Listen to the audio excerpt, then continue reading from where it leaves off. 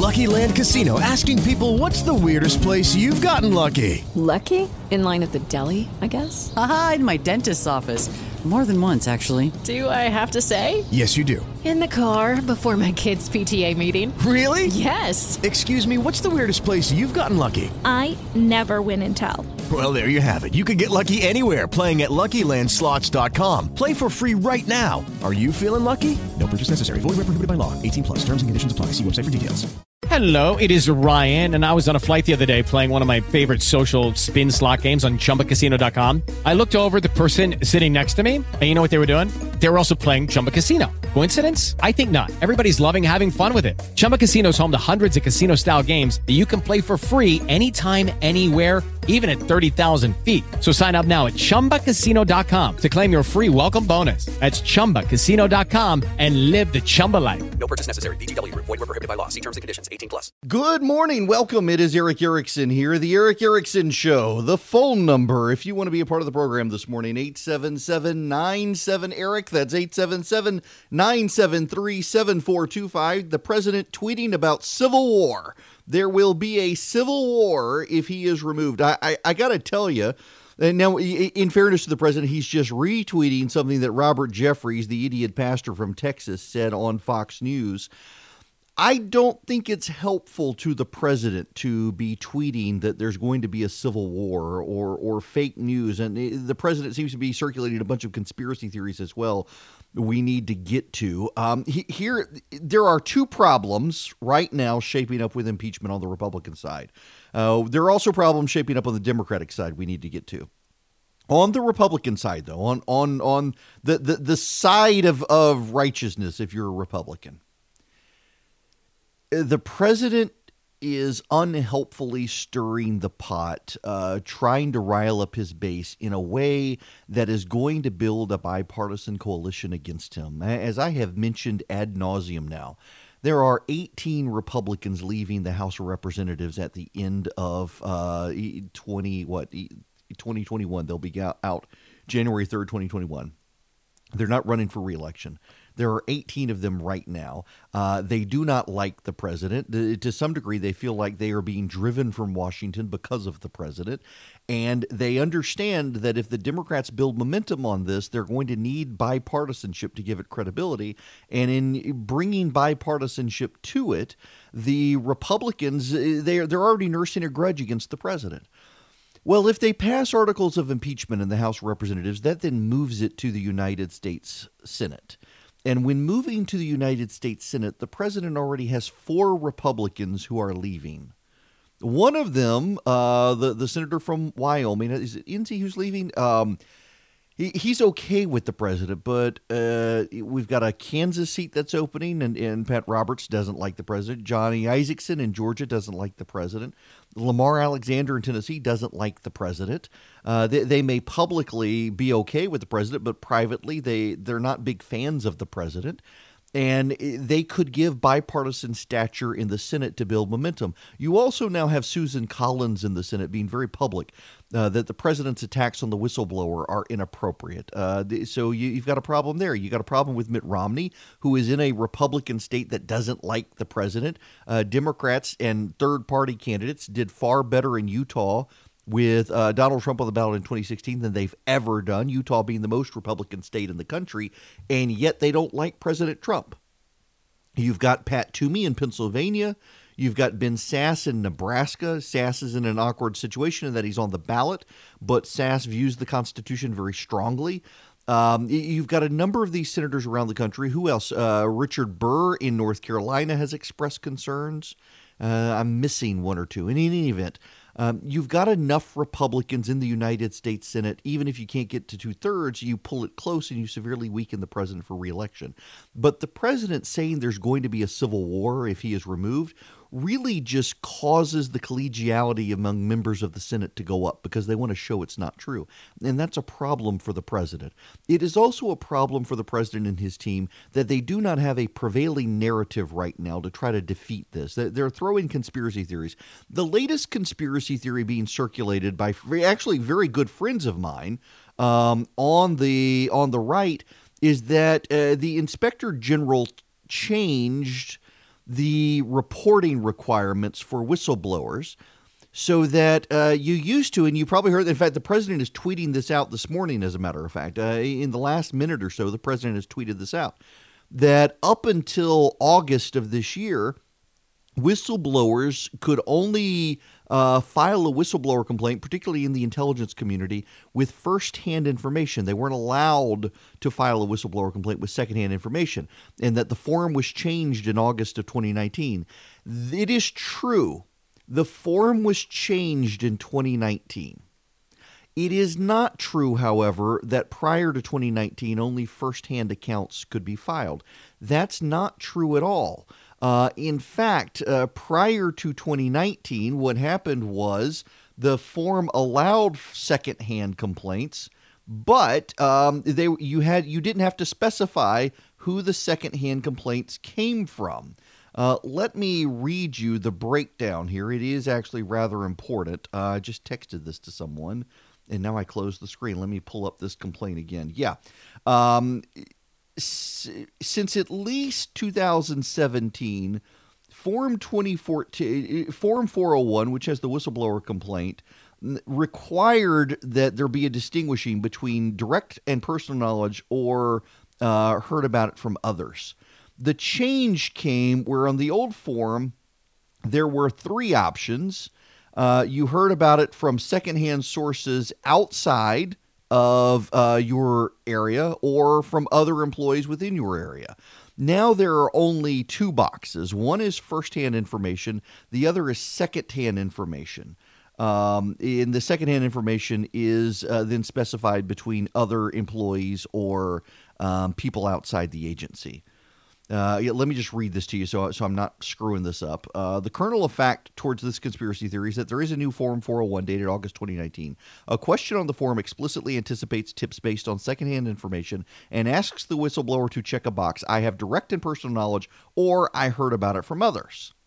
What isn't mentioned is that there's a near identical form gracing Form 401 that's existed since at least May of 2018, making it impossible that it adds an easement for Trump's whistleblower. The major difference in the fields is that the old form included three options instead of two, subdividing secondhand sources into outside sources and other employees. So in other words, the new box has, I have direct knowledge or I heard it from others. The old box had, I have direct knowledge or I heard it from others, the others being people outside my agency or other employees within my agency. The old box was a little more precise, the new box not, but both allowed secondhand knowledge. So the president tweeting this morning that the old form did not allow secondhand knowledge is not true. One of the other issues is that conservatives are essentially building in conspiracy theory. And this is the issue that should concern the president's team. In fact, there's a report out the president is upset with Mick Mulvaney for not having some sort of overarching narrative to deal with the situation. Here's the problem here. Right now, the prevailing narrative is conspiracy. And most Americans don't buy conspiracy. And it doesn't help when you're pushing conspiracies that are easily debunked, like, for example, this form or the Ukrainian situation, saying, what about Joe Biden? What about Joe Biden? Well, we'll get to Joe Biden because that's where the Democrats have concerns. I want to deal with my own side first.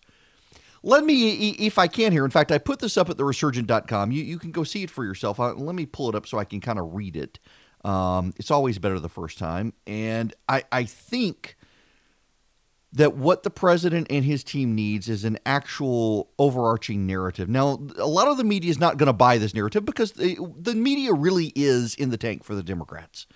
The media really is out to get the president, and you do need to understand the media is out to get the president. And by the way, I think you can point out to the American people this is so because the American people distrust the media. The media has worse trust numbers than Congress has right now.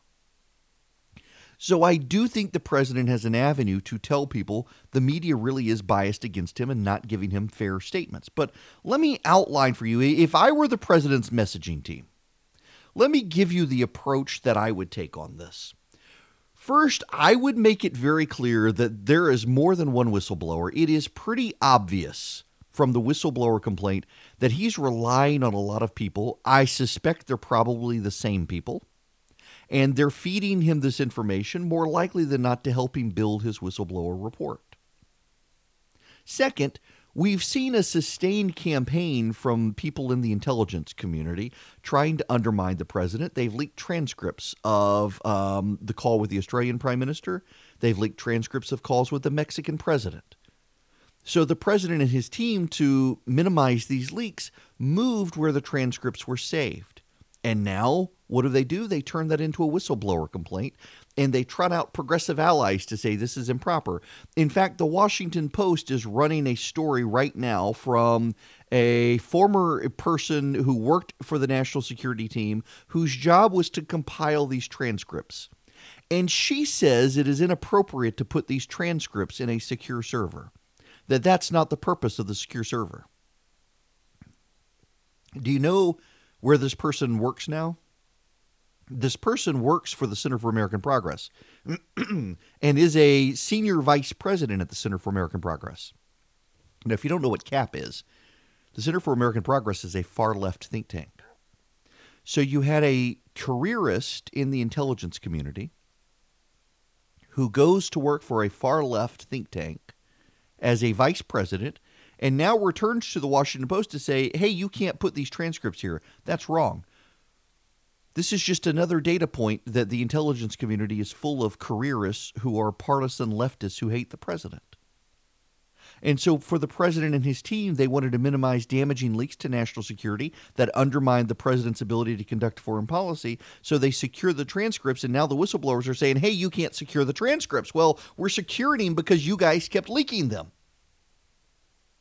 Next, it's very clear the saboteurs are coordinating, and the whistleblower complaint is not one person's work, but of multiple people. You can get that from the constant multiple officials told me, multiple officials told me, one official told me, multiple officials told me, and they're giving the whistleblower detailed information. And by the way, the whistleblower complaint seems to be professionally structured as if a lawyer was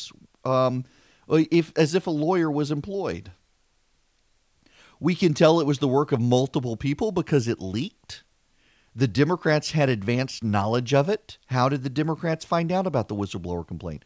The director of national intelligence the other day said it wasn't from him. So what I'm trying to ascertain is how would it run in all the mainstream media outlets? How did they get, even though they got a lot of it wrong, but they had the basics of it, that it involved the president of the United States talking to a foreign leader. So did anybody, you or anybody in your office, leak this to the Washington Post or NBC News?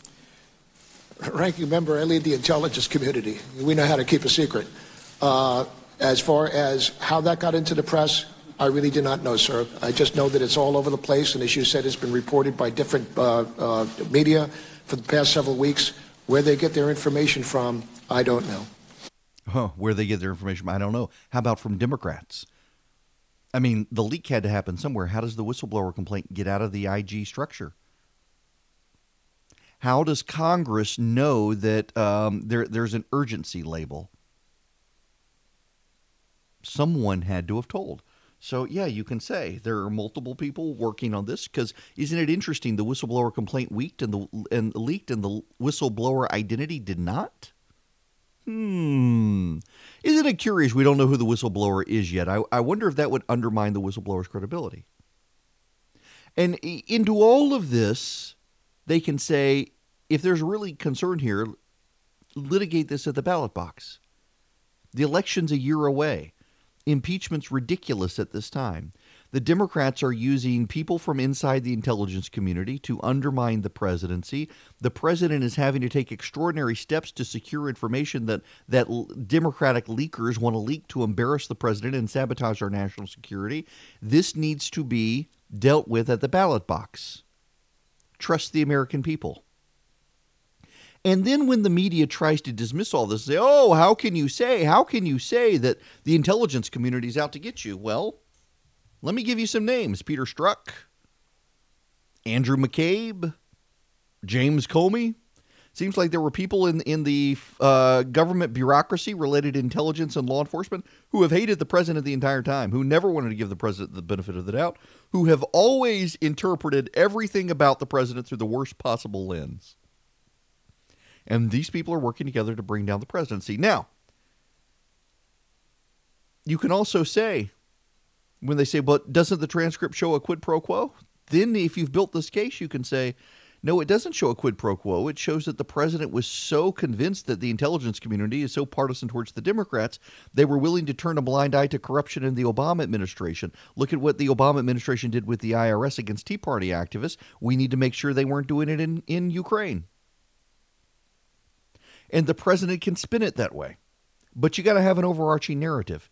To run conspiracy theories on point, to run out and say, oh, what about Joe Biden? What about Joe Biden? What about Joe Biden? Well, it turns out there really isn't a there as much as so many people want to believe it. There's no there unless you can say, listen, the intelligence apparatus we're seeing is out to get this president and probably turn a blind eye to the last president because they were partisan Democrats. We need to double check. We need to be sure.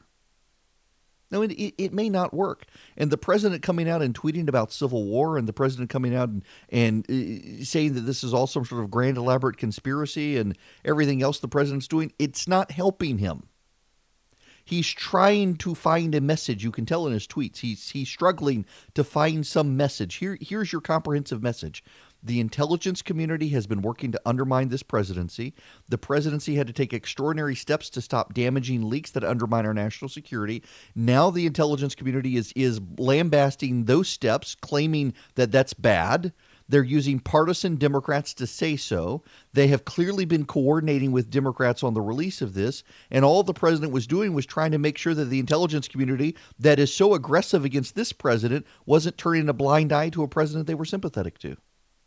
There's your message. And then ultimately deal with it at the ballot box.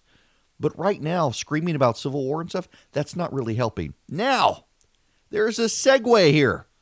Because the Democrats have their own serious problems and they're going to have to do something they don't now want to do, but they're going to have to do it if they actually want to combat the president. That's right. You can go to theresurgent.com every day, and you can also call in here 877-97-ERIC, E-R-I-C-K. That's 877-973-7425. All right, let's read the president's tweets. The president has been on Twitter for a while this morning. Beginning 1 hour ago, the greatest witch hunt in the history of our country. And then China trade turmoil, China urging a calm and rational solution. China's doing very poorly while the USA, under your favorite president's leadership, continues to soar to new heights. That under your favorite president's leadership. The fake whistleblower complaint is not holding up. It is mostly about the call to Ukraine president, which, in the name of transparency, I immediately released to Congress. The whistleblower knew about nothing. Its secondhand description of the call is a fraud. Representative Adam Schiff illegally made up a fake and terrible statement, pretended it to be mine as the most important part of my call with Ukraine president, read it aloud to Congress and the American people. It bore no relationship to what I said. Then he's tweeting again about the Beijing situation. And then again, the president of Ukraine said there was zero pressure to put on him. Case closed. And then in all caps, who changed the longstanding whistleblower rules just before submittal of the fake whistleblower report? Drain the swamp. And then hashtag fake whistleblower. Now, again, peddling this whistleblower rules change, it's not actually true. We now know that the form was not changed. There is still a question about a Congressional Research Service report that's suggested urgent. Essentially, whistleblower law says if there's an urgent matter, it needs to be referred to Congress. And one of the exemptions of that is things done by the president. And the Congressional Research Service seems to, my understanding is, talking to a friend of mine, that they did release a report at the request of some member of Congress saying that actually urgency implies the president as well, which the law itself doesn't do. So there's a question about that. I suspect, again, this is all grasping at straws. The GOP needs a comprehensive message, and that message cannot be rabbit hole conspiracy theories. I think it's a fair statement to say, and I think the American public understands, the Democrats have been after the president since the Mueller investigation. We know from the Mueller investigation that there were parts of the American bureaucracy and law enforcement and intelligence that hate this president and that are progressive, and they want to undermine the president. We know it is objective fact that these people tried to undermine the president by leaking call transcripts. We know it is an objective fact that this White House had to respond by securing those transcripts. After securing the transcripts, the presidency had to deal with whistleblowers now saying that locking up those transcripts was inappropriate, but that's what the presidency had to do to ensure that the transcripts didn't leak. Some of them are sensitive transcripts that shouldn't leak. In fact, the conversation with the Crown Prince of Saudi Arabia is in there about the Khashoggi killing. That clearly needs to be in there because obviously someone's going to leak that because so many of these people are in bed with the media. The media is using these people as sources. The other is a conversation with Vladimir Putin, and I suspect that's what this may be all about. They really want the Putin transcript. They've been peddling the Russia's conspiracy. But I think to say, hey, what about Joe Biden? What about Joe Biden? When there's no there can be a problem. However, it is a problem for the Democrats, and the more they push back against it, the more it makes it a problem. We need to talk about the Democratic problems in impeachment when we come back here on the Eric Erickson Show. That is right, Mr. Voiceover. You can be a part of the program. 877-97-ERIC, E-R-I-C-K. 877-973-7425. Let's talk about the Democrats' problems because, the media is on the Democratic side. In fact, I was texting with my friend Brent, and we both agree the media and Democrats are probably going to overplay their hand. We seem to have this history now of the Democrats and the media constantly overplaying their hands on these subjects. Well, I think they're going to, and they're probably going to on the issue of Hunter Biden. I think most Americans actually do recognize that there's a there. Now, the there is not the conspiracy theory. Most of the conspiracy about what Joe Biden did is from John Solomon at The Hill, an opinion writer at The Hill, based on conversations with the former prosecutor Lutsenko in Ukraine. But Lutsenko gave those interviews shortly before an election contest in Ukraine. He worked for the outgoing president, and he wanted to make some very wild claims to undermine the incoming administration and the support of the Obama administration for what he believed was the incoming administration. Right after the election, he walked all those complaints back, says he's had very limited contact with with Giuliani. He's talked a couple of times to Giuliani. But I want to play this audio for you because this actually is very important to one of the big conspiracies that Republicans are pushing, that somehow Joe Biden was protecting Hunter Biden, that his trip in March of 2016 to Ukraine, where he fired the former prosecutor, not this guy, but his predecessor, was all about protecting Hunter Biden. There's a punchline there we'll get to, but first listen to this. Did you find any corruption by then Vice President Biden, or abuse of power, or corruption by Joe Biden's son, Hunter? I have declared that I don't know any possible violation of Ukrainian law, once again, Ukrainian law, by Biden and Biden Jr. So he doesn't know of any violations of Ukrainian law by Biden or Biden Jr. Now, keep in mind that the prevailing conspiracy theory on the right, created by John Solomon at The Hill, is about what Lutsenko told him in a Skype interview. That Skype interview occurred shortly before the election in Ukraine, and Lutsenko walked it all back after his guy lost.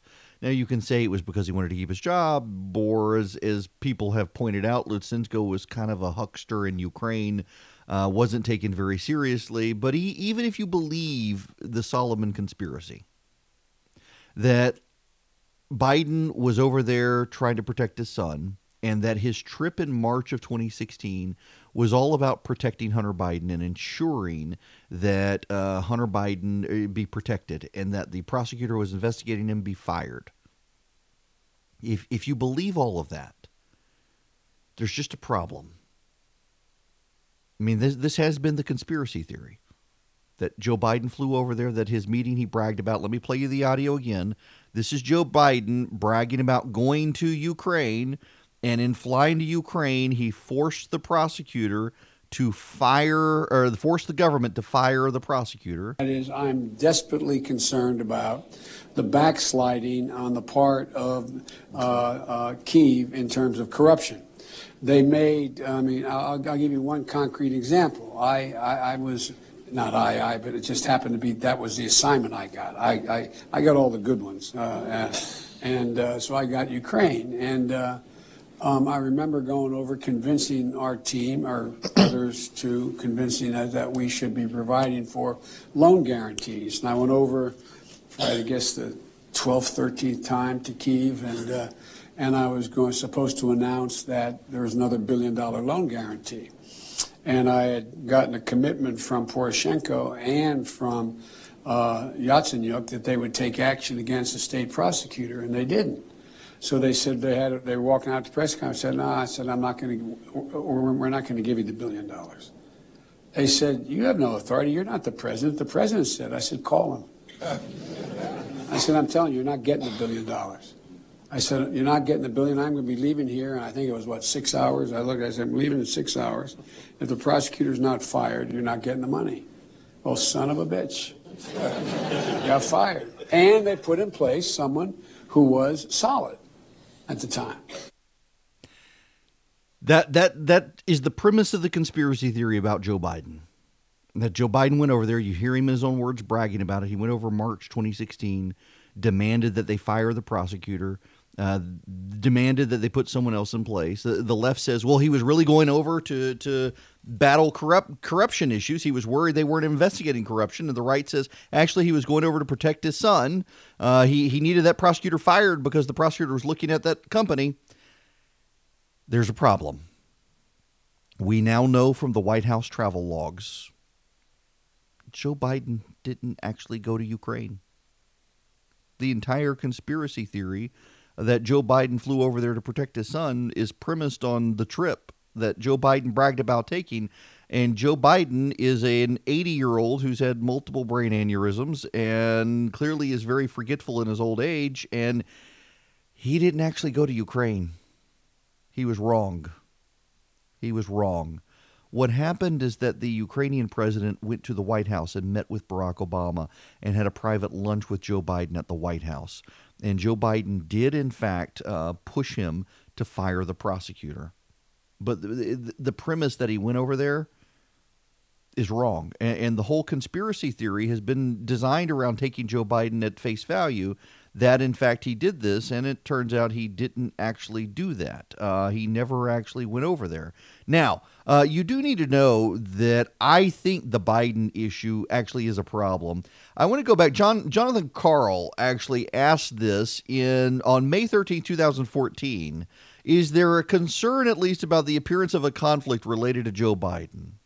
Hunter Biden has now taken a position with the largest oil and gas holding company in Ukraine. Is there any concern about at least the appearance of a conflict there? See the vice president. I would refer you to the vice president's office. I saw those reports. Hunter Biden and other members of the Biden family are obviously private citizens, and where they work does not reflect an endorsement by the administration or by the vice president or president, but I would refer you to the vice president's office. Yeah, not exactly the standard they have for the Trump kids, is it? And see, that's the problem here, is that the Democrats have been saying that the Trump kids are getting rich off daddy being president. Well, same goes here. And they're trying to dismiss this, and they're trying to downplay it. And I think the American people fundamentally understand that when your daddy is president and your kids are getting rich off daddy being president or vice president, that's a problem. This is why the Democrats have been pounding the drum on the Trump organization. And when you come out so obnoxiously about it as well, it doesn't help. Here's Joy Behar from The View. Don't you think that politically it's kind of dumb for the Republicans to go after Joe Biden's son when he already lost a son and a daughter and a wife? It makes me very uncomfortable. I mean, people feel sorry for Joe. And Yes, and it's not included. him. He didn't do a thing. Maybe his son was working. Basically, it boils down to nepotism. And Trump's got his whole family working in the White House. If you want to talk about nepotism. Well, see, and there you go. We can't talk about, let's talk about the Trumps. Let's not talk about poor Joe. Yeah, Joe Biden does have a very tragic history. His wife and child were killed in a car crash. He has another son, Beau Biden, who died of a brain cancer tumor. I believe he's got a daughter who's been battling drug addiction. Now he's got Hunter Biden as a cokehead who got all these fancy things. Well, I don't think it's going to play the poor Joe stuff. Here's Chris Jansen on MSNBC. And I would say, Stephen Colbert, it was funny last night. He asked Bernie Sanders, are you insulted that Donald Trump didn't try and get dirt on you from Ukraine? There's another part of this. Could this help Joe Biden? I mean, I thought that the picture, for example, that they put out there of him watching his only remaining living child, being trashed, frankly, by the President of the United States can be effective. In addition to being true. Yeah, his only remain. Doesn't Joe have more children? He's got let's see, Ashley. Is Ashley? Let's see. Okay. I'm trying to think. Joe has had some troubled children. Hunter, of course, is actually I'm getting families confused. Yes, that's right. Yeah, Joe Biden he's had some screwed up kids. Let's just and we should be sympathetic. His wife and child tragically died in an accident. One child, his other children survived. Jill Biden raised the children as her own. It actually is a wonderful story, and it actually is very sad. But we shouldn't let the sadness of the story overshadow that Hunter Biden has been cashing in on his dad's fame. And as much as the Democrats want to dismiss it, and they do, there's something relevant there. Here's Hakeem Jeffries from Congress talking about this. At least 3 different Ukrainian prosecutors have uncovered no wrongdoing with respect to the Joe Biden situation. It's my understanding that authorities in Great Britain looked into this situation, found no evidence of wrongdoing. No evidence of wrongdoing has emerged here in the United States of America. And so I'll leave it at that. Yeah. And Frank Sesno, formerly of CNN, now a journalist professor. So how specifically should members of the media respond to the allegations about Hunter Biden? Look, the President of the United States is going to keep that out there. Rudy Giuliani is going to keep that out there. It appears that these are talking points for Republicans and conservative media. So all media have a responsibility to look at it, to look at the record, to look at what is known. There are legitimate questions that this raises. The Biden campaign's comment about insisting that coverage should show that there was no connection or no connection that's been revealed between what the then vice president did when he went to Ukraine with respect to the aid and the role of his son. That's fair. I mean, there needs to be accurate coverage, and the coverage should be proportionate in its nature. You don't harp on this hour after hour after hour. The story is Trump and his call to the Ukrainian president. The story is not fundamentally Biden. But those elements are there, and ignoring them would not be responsible either. Yeah, I don't think you can ignore them. I really don't think you can ignore the issue of Hunter Biden because, and this is why I think the Democrats have a problem here. They're playing up these sorts of issues with Donald Trump, corruption and whatnot, trying to use his position for personal gain. That's what the Biden family's doing with Biden. I have long said Biden is going to be the Democratic nominee, and I don't think he can be the nominee at this point. If the Democrats want to move beyond that and focus solely on Trump, they've got to do something with Biden because there is a real story. There is a real there. The accusations being made against the president do apply to Biden. Now, I think Republicans need to move beyond the elaborate conspiracy of what Joe Biden was doing, and they need to focus on the fact that everywhere Joe Biden went, his son had the ability to pick up government contracts. He had no experience in oil and gas, and yet somehow was paid $50,000 to be on this board in Ukraine. Biden flew with him on Air Force Two to negotiate a deal with China, and the guy was able to get a business contract out of China. There's a problem there. Michael Mukasey, the former attorney general under George Bush. What about Joe Biden? He was vice president, and he did take his son on Air Force Two. They traveled to China. They obviously were in Ukraine. Did he do something wrong? Wrong, unlawful? Yeah. Don't know. Depends on what he did. The fact is that his son apparently got a job with a Ukrainian gas company, a business he knew nothing about, with no demonstrable credential other than that he was Joe Biden's son.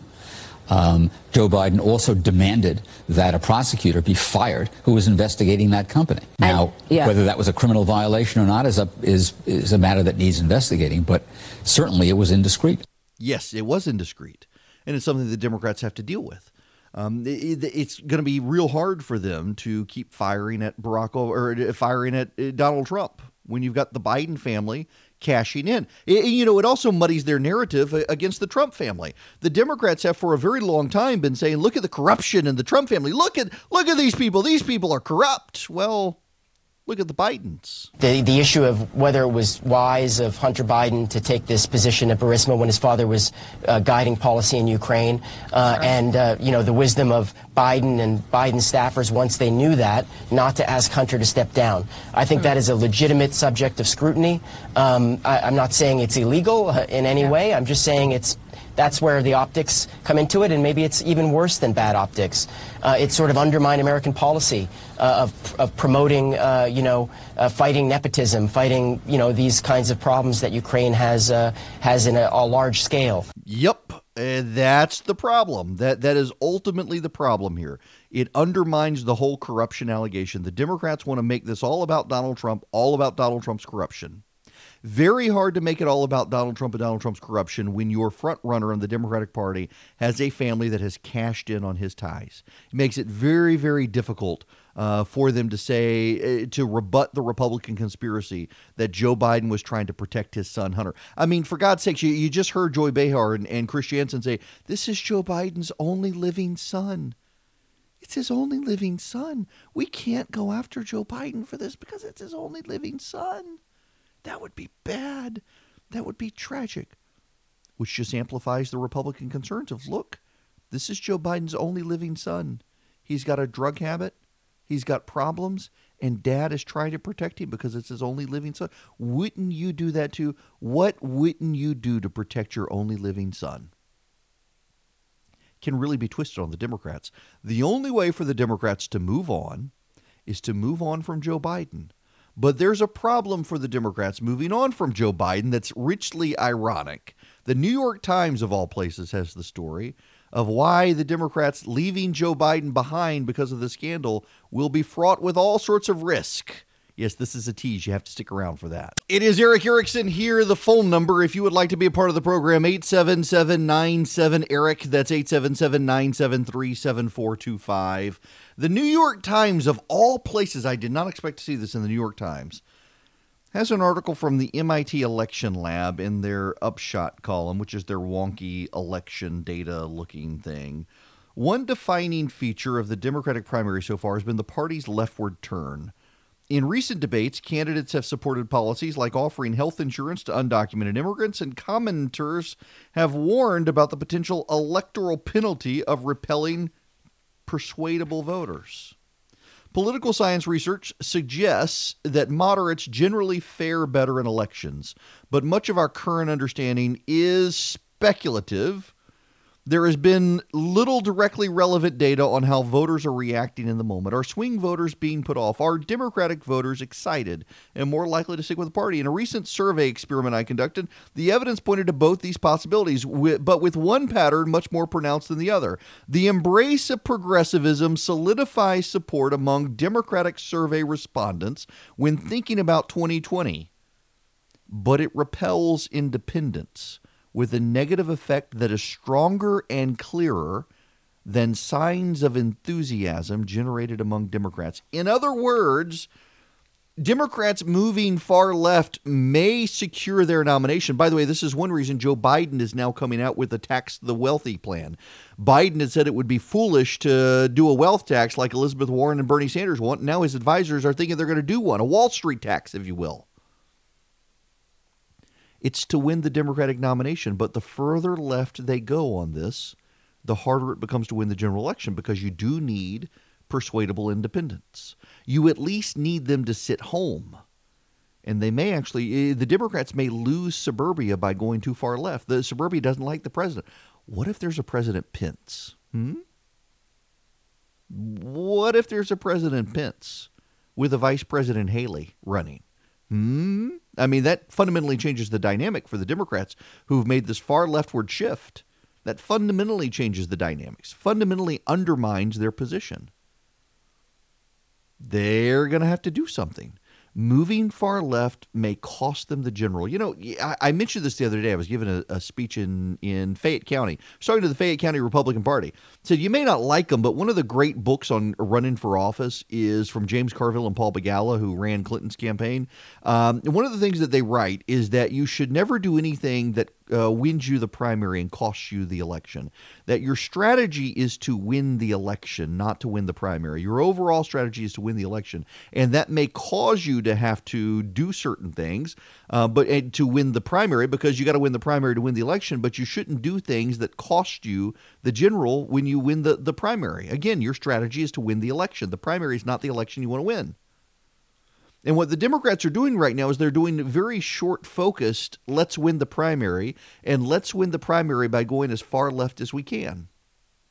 That doesn't help them, because if you go as far left as you can to win the primary, you're then locked in on your record, and no amount of media sympathy for you is going to help when you run into the general election with far left proposals like banning straws and banning cows and taxing cows and shutting down nuclear power and getting rid of all the coal plants in Appalachian, putting people on the unemployment line. These things don't actually work well. They're going to have to come up with something else. And having Joe Biden as their front runner on top of it all, as he's moving to the left, is going to hurt them. And it's going to hurt them largely because Biden moving left to win also in this situation has the corruption angle piled up on top of him. These things don't work well. It's like the Hollywood progressives coming out and attacking the president when they claim they want climate change. All it does is signal to a bunch of conservatives that these people really don't want climate change. They're just partisan activists. It is a religion to them. The Democrats can't have it both ways. It's almost like people have forgotten how to message. Has our politics become so dumb and driven by what people see on Twitter that they can't come up with a comprehensive message? Because neither side right now seems capable of doing that. And it's undermining both of them, which is actually kind of hilarious and great for radio ratings, I do have to admit, as they flounder. Hello there, it is Eric Erickson. Welcome to the Eric Erickson Show. The phone number, if you would like to call in and be a part of the program, 877-97-ERIC, E-R-I-C-K, 877-973-7425. You can also get me on social media, Twitter, Instagram, Facebook, YouTube, other places, at E.W. Erickson, E-W-E-R-I-C-K-S-O-N. Okay. You know, I'm going to stick with impeachment here. For those of you just tuning in, normally I focus on Georgia here, and I feel compelled to that there's actually news in Georgia we need to talk about. Some of it relegated to impeachment, but I want to sound like a broken record first. The president is continuing on Twitter this morning. I do think most Americans don't care about Twitter, but I do think that people in Washington do. I think when the president's tweeting about civil wars, if he is gone, it hurts him. It doesn't help him. I also think that the president and his team need a comprehensive message strategy. It needs to be on point and on brand. And when the president rushes to Twitter to say whatever pops into his head that sounds good, that undermines that entire communication strategy. The left is clearly coalescing behind a common narrative of corruption and personal benefit from office. The right needs to find something, and right now you have an assimilation of a bunch of conspiracy theories thrown together, many of which are easily dismissed, and it doesn't help. In fact, I want to play this audio from Jake Tapper with Jim Jordan. It was a very painful interview. The Hunter Biden stuff comes up to some degree in it. I don't want to play the whole interview, but this is just kind of painful to watch. And Jim Jordan is a friend. I really like Jim Jordan, and I think the world of Jake Tapper, who I think is a very fair journalist. This was just Jim Jordan, to his credit, was doing the best he could with the material he has. There just wasn't a lot there. He was paid by a foreign company. Yeah, he was paid by Burisma. But Joe Biden was trying to get a prosecutor who was not pursuing corruption fired, and it was supported. It's amazing the gymnastics you guys will go through to defend what. Do you really Sir, think it's not gymnastics, it's facts. The vice president, and I would think somebody who's been accused of things in the last year or two would be more sensitive about throwing out wild allegations. I'm not against throwing people. out wild. I'm throwing out the facts. The prosecutor was not pursuing corruption. That's why the entire West wanted him fired, including anti-corruption activists in Ukraine. I don't understand what you don't get about that. I get that. I'm just talking about this specific case that there's been reporting on, and the facts of that specific case are what he was paid per month, $50,000. Like I said, that's more than some of the folks I get the privilege of representing in the 4th District of Ohio get paid in a year. He's getting that $50,000 a month. The vice president's son, he got hired for what? The president's daughter right now is having all sorts of copyrights granted in foreign countries. That doesn't alarm you. The president's sons are doing all sorts of business all over the world. That doesn't alarm you. Come on. What's come on? Either there's a principle that people should not benefit from their connections, or there isn't. The previous administration's FBI went after this president on July 31st. They did a crappy job then because they didn't even acknowledge there was an investigation they went after him until after the election. They spied on 2 Americans associated with President Trump's campaign. They put Peter Strzok in charge of that campaign. The guy who said Trump should lose $100 million to zero. They allowed Jim Comey leak documents to get a special counsel. They used the dossier to go get a warrant to spy on now the we're campaign. back to the dossier. No, I'm just saying that's what happened to President Trump. And now that none of that worked. None of that worked. I understand you want to change the subject, but the president was pushing the president of Ukraine to investigate a political rival. I cannot believe that is okay with you. I can't believe it's okay with you. If this is a principle... It's not okay because he didn't do that. It's in the transcript. We all read it. I read the transcript. He says that the Bidens need to be investigated. That's what you guys do. You guys don't read things in context. The context is that comes up when Zelensky's talking about all investigations open and candid. Yeah, listen. So if you'll recall, what Jake Tapper is bringing up to Jim Jordan, throwing it in his face, sounds like it was a moment of frustration. Was Jordan was falsely accused of covering up a sex scandal when he was a wrestling coach, an abuse scandal. There's never really been any evidence of it, but he was accused, and I think that one of the problems the media has is that they're so focused on Donald Trump. And I think the left needs to concede that there's a real focus on Donald Trump. There's an obsessive relentlessness in their focus on Donald Trump. Everything is about Donald Trump now. Every topic is in some way related to the politics of Donald Trump. You had the situation over the weekend. Mark Hamill, who plays Luke Skywalker in Star Wars, Jared and Ivanka Trump, it was Ivanka Trump's Twitter account. She put up a very cute picture of her child dressed as a stormtrooper in Halloween costume. Big Star Wars fans. And Mark Hamill used the opportunity to blast Trump on Twitter. Everything is about Trump. You can't just take a cute picture of a child in a stormtrooper costume. It's got to be an attack on Trump. Everything. The media and the left are fixated on Donald Trump. And I think it causes the media to miss where the public actually is.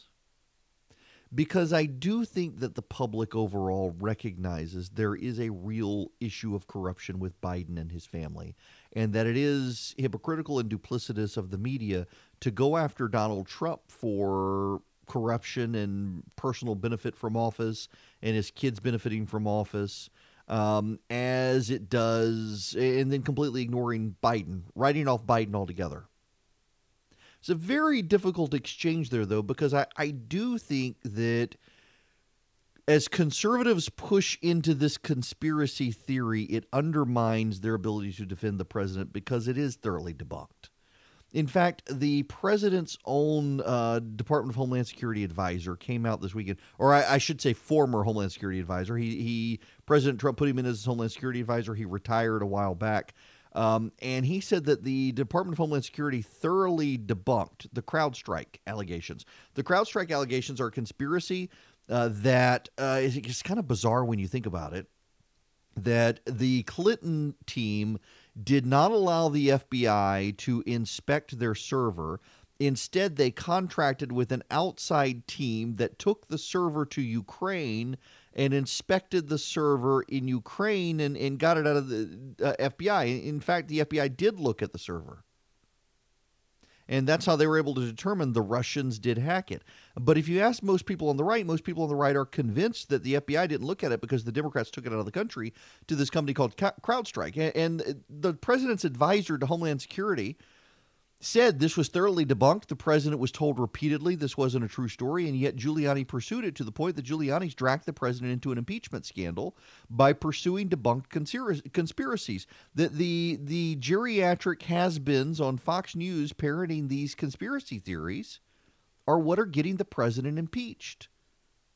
He's overdosed on these 70-something-year-old pundits on Fox spreading conspiracy theories that even the Fox anchors are pushing back on, but the president hears them and says, yeah, that's the ticket. But then there's another angle to this we should be honest about. Where is intent? I mean, is there intent? The Democrats would say that the intent is that the president is trying to hurt Joe Biden, his competitor. I think Republicans have a very good and plausible argument that the president just so thoroughly believes the media and the intelligence community are biased against him that he's doing his due diligence as commander-in-chief to make sure that the prior administration wasn't engaged in corruption and the intelligence community and the media let him get away with it. I think there's a plausible argument for the president. You can disagree with him. You can disagree with the conclusion, but I don't think you can so thoroughly dismiss it. I don't think you can.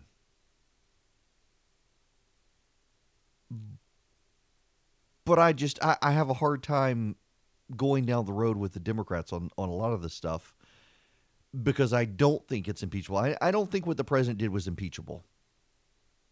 I do think that if you can show that the president did withhold lawfully appropriated funds by Congress to undermine the vice president, to pressure Ukraine to do something that hurt Joe Biden, I do think then that's impeachable. But there's no evidence he did that. There's no evidence at all the president did that.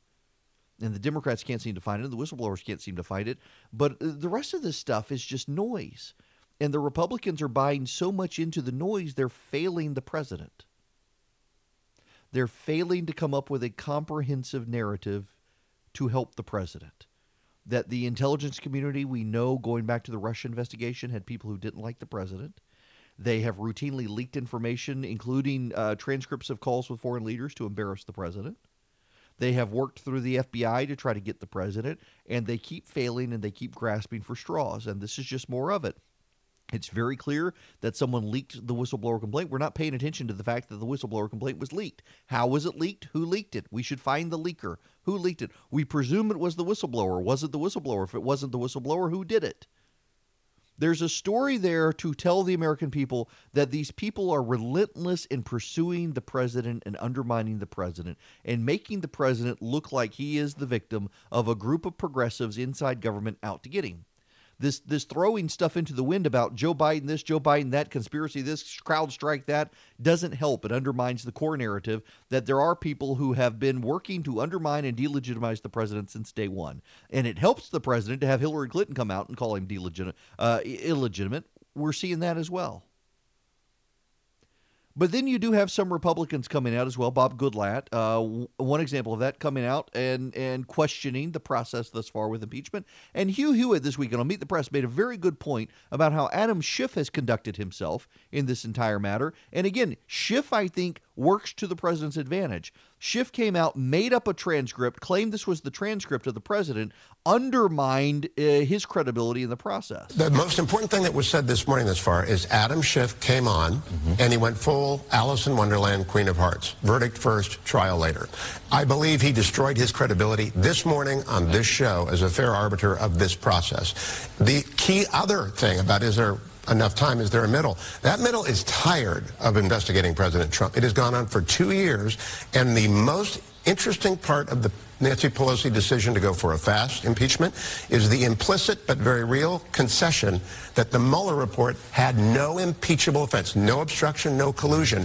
It's gone. They have erased it from the record. So Adam Schiff is biased, and Nancy Pelosi has admitted that Mueller exonerated Trump. Listen, I think Schiff hurts the Democrats themselves. It turns this into a very partisan affair and allows the Republicans ways to undermine the entire thing. Here's Bob Goodlatte, congressman who is involved in the Clinton impeachment situation. The impeachment process, to be successful, needs four things.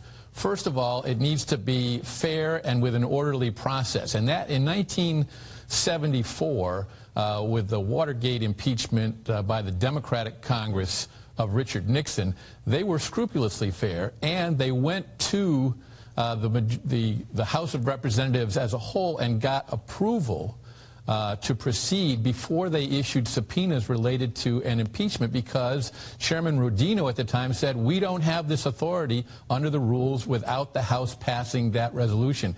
And Democrats have shown no signs of that kind of fairness, nor have they shown any sign that they're going to give the President's counsel the kind of access to cross-examine witnesses to testify before the committee. It looks like they'll only accept a letter from the President's counsel after the fact.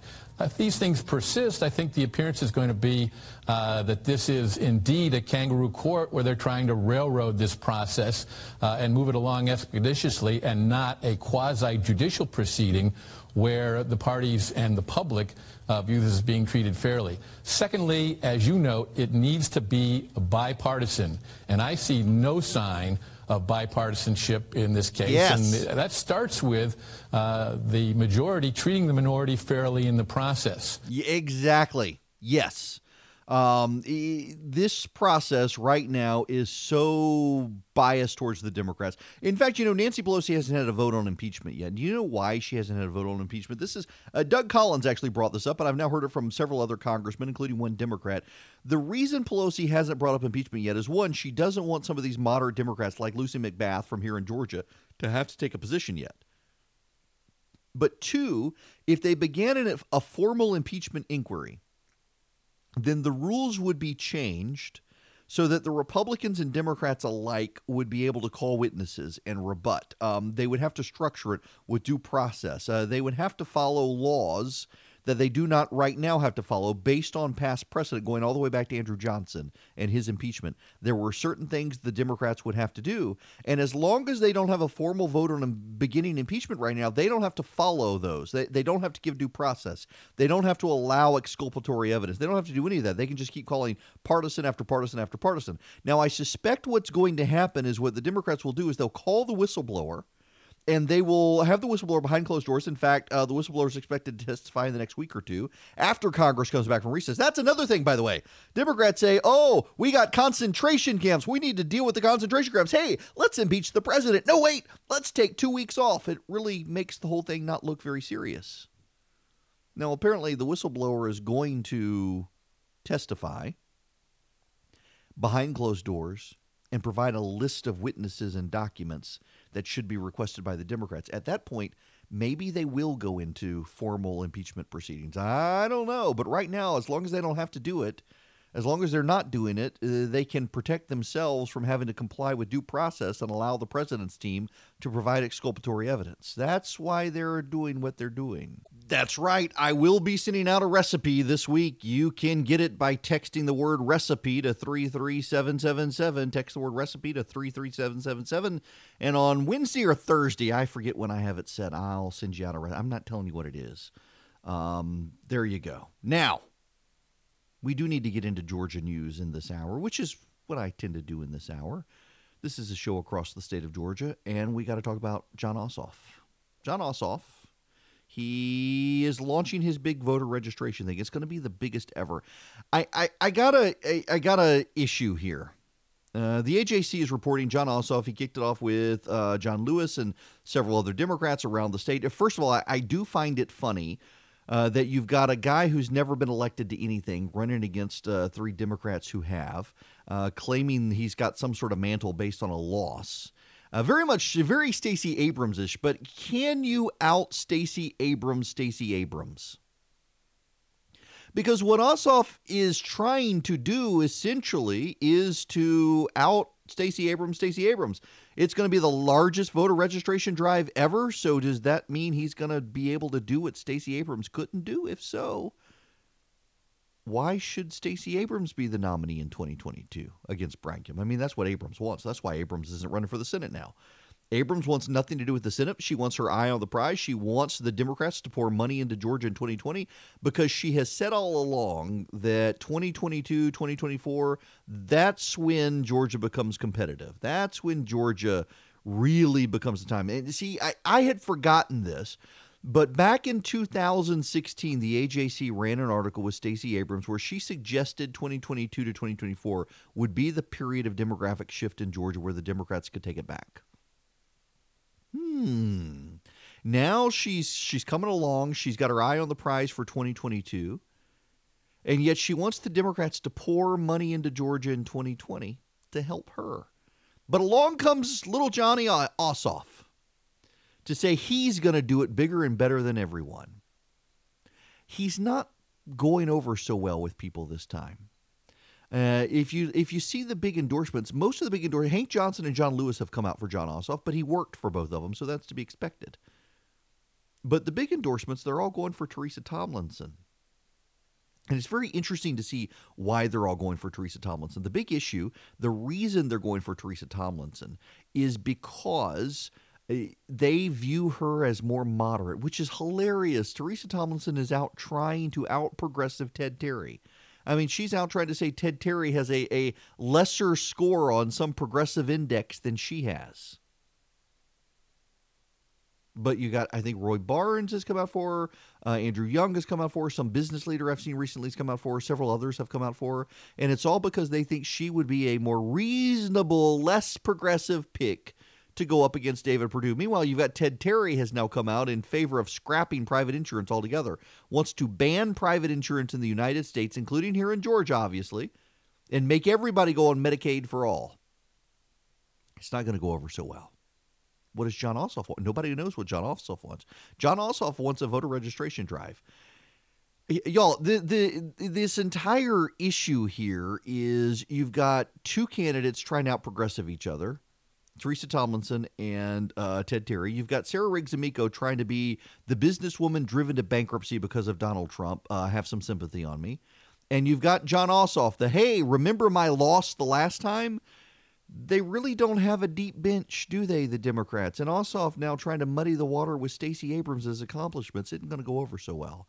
Now, when we come back, Georgia Power wants to raise your power prices. We should talk about it, why they're wanting to do it, and why it's really not that bad a thing. It is Erick Erickson here, the Erick Erickson Show across the state of Georgia and over the series of tubes known as the internet to everyone across Facebook. The phone number here is 877-97-ERIC. That's 877-973-7425. If you live in Georgia, we need to talk about Georgia Power and its pending rate increase. This is from the Savannah newspaper.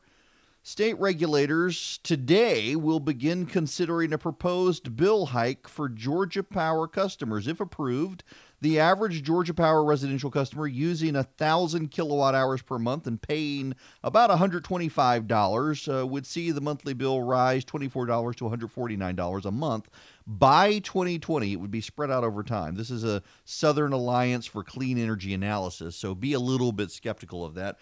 Here's what's going on, and you need to understand this. I've been very critical of Georgia Power in the past and some of the things they've done. I'm proud of them for sticking with Plant Vogtle, but this is actually a necessary increase. They're essentially raising the base rate from $10 to $17.50 over a number of years. What is it? Base rate is $10 a month to $17.95 by 2022.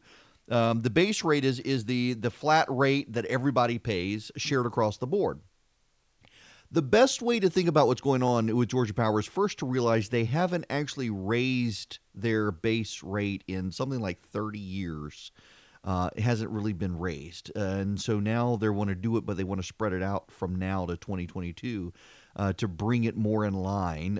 It'll still be about the cheapest power in the country.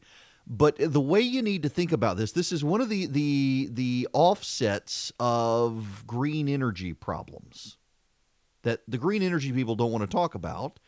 And in fact, they're trying to obfuscate. You read through this article, and there's just all sorts of obfuscation from green energy folks as to what's going on here. You need to understand. Let's think about electric cars for a minute. You go out and you buy a Tesla. I wouldn't mind having a Tesla. I'm convinced the company's going to be bankrupt in a couple of years, but it's actually kind of awesome concept. It's got big screen. It's like getting behind the wheel of the Starship Enterprise when you get in a Tesla. And they've got the ludicrous mode where you push the button and you shoot off at like 100 miles an hour. It's actually kind of awesome. But a Tesla uses a battery. A Tesla does not go to the gas station and get gas. So what happens with the Tesla? Well, you don't pay the tax. Now they've adjusted it somewhat in Georgia to put in some fees. They've gotten rid of the subsidy that allowed people to buy electric cars. But for the longest time, if you bought an electric car in Georgia, you could ride on the roads in Georgia, but you were not buying gas. And it is the tax on gas at the gas pump that money is allocated then to fix the roads, the highway fund. And so you essentially were freeloading by having an electric car. You weren't paying your share. Now, whether we like to admit it or not, we live in a system where we have a government and our taxes go to build things like roads. And the way the government has decided to tax us is everyone drives a car. Everyone who pays the tax is somebody who drives a car, and cars pay the tax by filling up at the pump, and a portion of that money goes to the highway fund, and that builds the roads. Well, if you're in an electric car, you're essentially freeloading off of everyone else. Now, you may not like that term, particularly if you're a Tesla owner, but that's essentially what it amounted to. Your tax dollars that would go to pay for the roads you drive on, you're no longer paying the tax dollars. Other people were paying the tax to build the roads that you were driving on, and the government decided that's not fair, and they tweaked it to make changes to how electric cars are paid for so that they can capture some of the costs for those car owners also driving on roads. The problem with what Georgia Power is dealing with right now are a couple of things.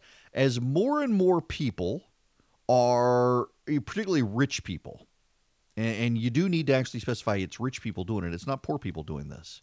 As more and more rich people put solar panels on their roofs, the solar industry has been able to convince the state to force Georgia Power to buy that energy. Now, I got to tell you, I went down to Hawkinsville to M&T Meats. If you've never been to M&T Meats down in Hawkinsville, it's worth the drive from Atlanta or wherever you are. From North Georgia, go down to M&T Meats. It is an amazing butcher shop. You can go down there, and they've got anything you can think of. And if you don't see it behind the counter, you ask them, and they probably get it. I, for example, wanted to get pig fat to render my own lard so I can make tortillas and pies and things like that. You know, the processed lard you get at the grocery store is just not the same. And sure enough, I got big chunks of pork that I could take home and render the lard from. Also got, they have briskets, and they've got fantastic chicken breasts, and it's not those giant super fat steroid chickens you get at the grocery store. It's just great chicken. Anyway, so headed down to Hawkinsville. You go down I-16, you get off exit 6, go to road, or whatever it is, exit 18, and eventually you head down the Golden Isle Parkway, and you come across this massive solar field. It's just, hundreds of acres. It'll be the largest solar facility east of the Mississippi, I think, when it's finally developed. Georgia Power is building this because the federal government has demanded they get off of coal. So they're building nuclear and they're building solar, all to satisfy the demands of the environmentalists. Well, one of the things the environmentalists have also done is they've passed a law that requires Georgia Power to buy excess energy from them. So Georgia Power, you've got all these rich people who put solar panels on the roofs. I wish I had them. They run their power on their home while they generate enough excess electricity that Georgia Power is forced to buy that electricity. And that is how these solar panel companies make money. It's not me getting the money from Georgia Power. What happens is these solar power companies essentially lease the roof of your home. And they value the lease at the value of the energy created to power your home. So you don't actually pay anything for the solar panel. You pay installation costs, things like that. And then the excess energy is sent to Georgia Power. The solar companies have forced Georgia Power by law to buy it from them, and that's how they get their money back. There's a problem there. This sounds good, but there's a problem. the people who have the home, they're not actually paying Georgia Power any money. Now, you think that's a good thing, but it's very much like the guy riding the Tesla down the road that you're paying for. See, everybody else is paying for the power lines for Georgia Power. That's where the base fee comes in. Everybody's paying for the base fee. And the base fee money goes to Georgia Power maintaining our electric infrastructure, the power grid. People have to pay to maintain the power grid. The money doesn't come from the government. Georgia Power's got to maintain it. Where does Georgia Power get the money? Well, Georgia Power gets the money by billing the customers. When rich people take themselves off the power grid by putting solar panels, the rest of us have to pay more.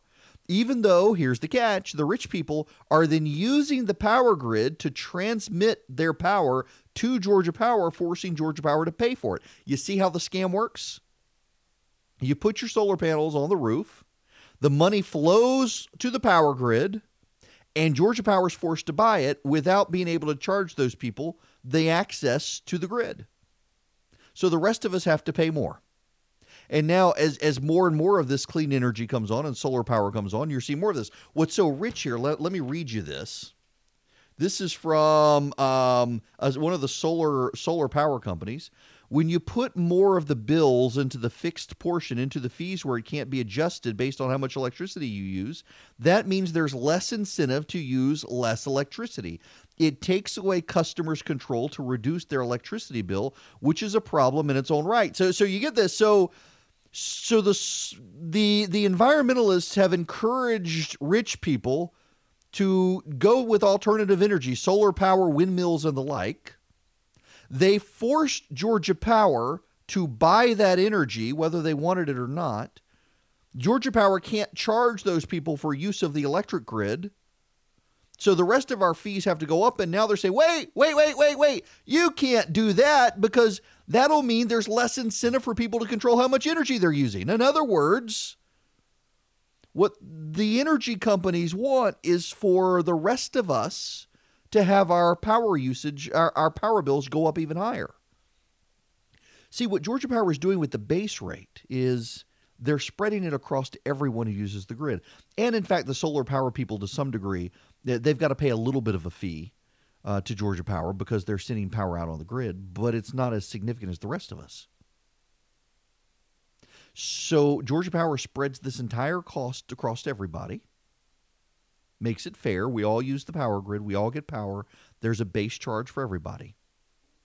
The solar power people then don't use any more power and force Georgia Power to buy power from them, whether Georgia Power wants the power or not, in the name of forcing Georgia Power to use solar energy.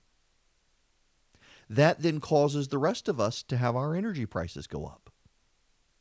Because Georgia Power is forced to buy power from people it may not want to buy power from. It forces them into a contract they may not want, while also it's having to pay these people. These people aren't using power. That takes people off the grid for Georgia Power, which means the rest of us who are on the grid have to pay more per kilowatt hour to cover the costs of the coal being burned, the nuclear power, the solar farm that Georgia Power is building. And so what Georgia Power has decided to do is, these people who are hurting everyone else, we're going to increase the base charge that even they need to pay to tap into the grid. And so that's going to keep costs low. They haven't raised this fee in 30 years or something like that. So they're going to raise it to $17.95 by 2022. It's at $10 right now. So it'll go up $7.95 over the course of the next few years. And everybody will pay it. And that'll help cover the costs of maintaining the grid. That'll help cover the costs of installing the solar power plants. That'll help cover all the costs. And so what is the response from the environmentalists? They're essentially giving away the game. They've taken people off the grid, which raises our price. They forced Georgia Power to buy power from people Georgia Power may not want to, which raises the rest of our costs.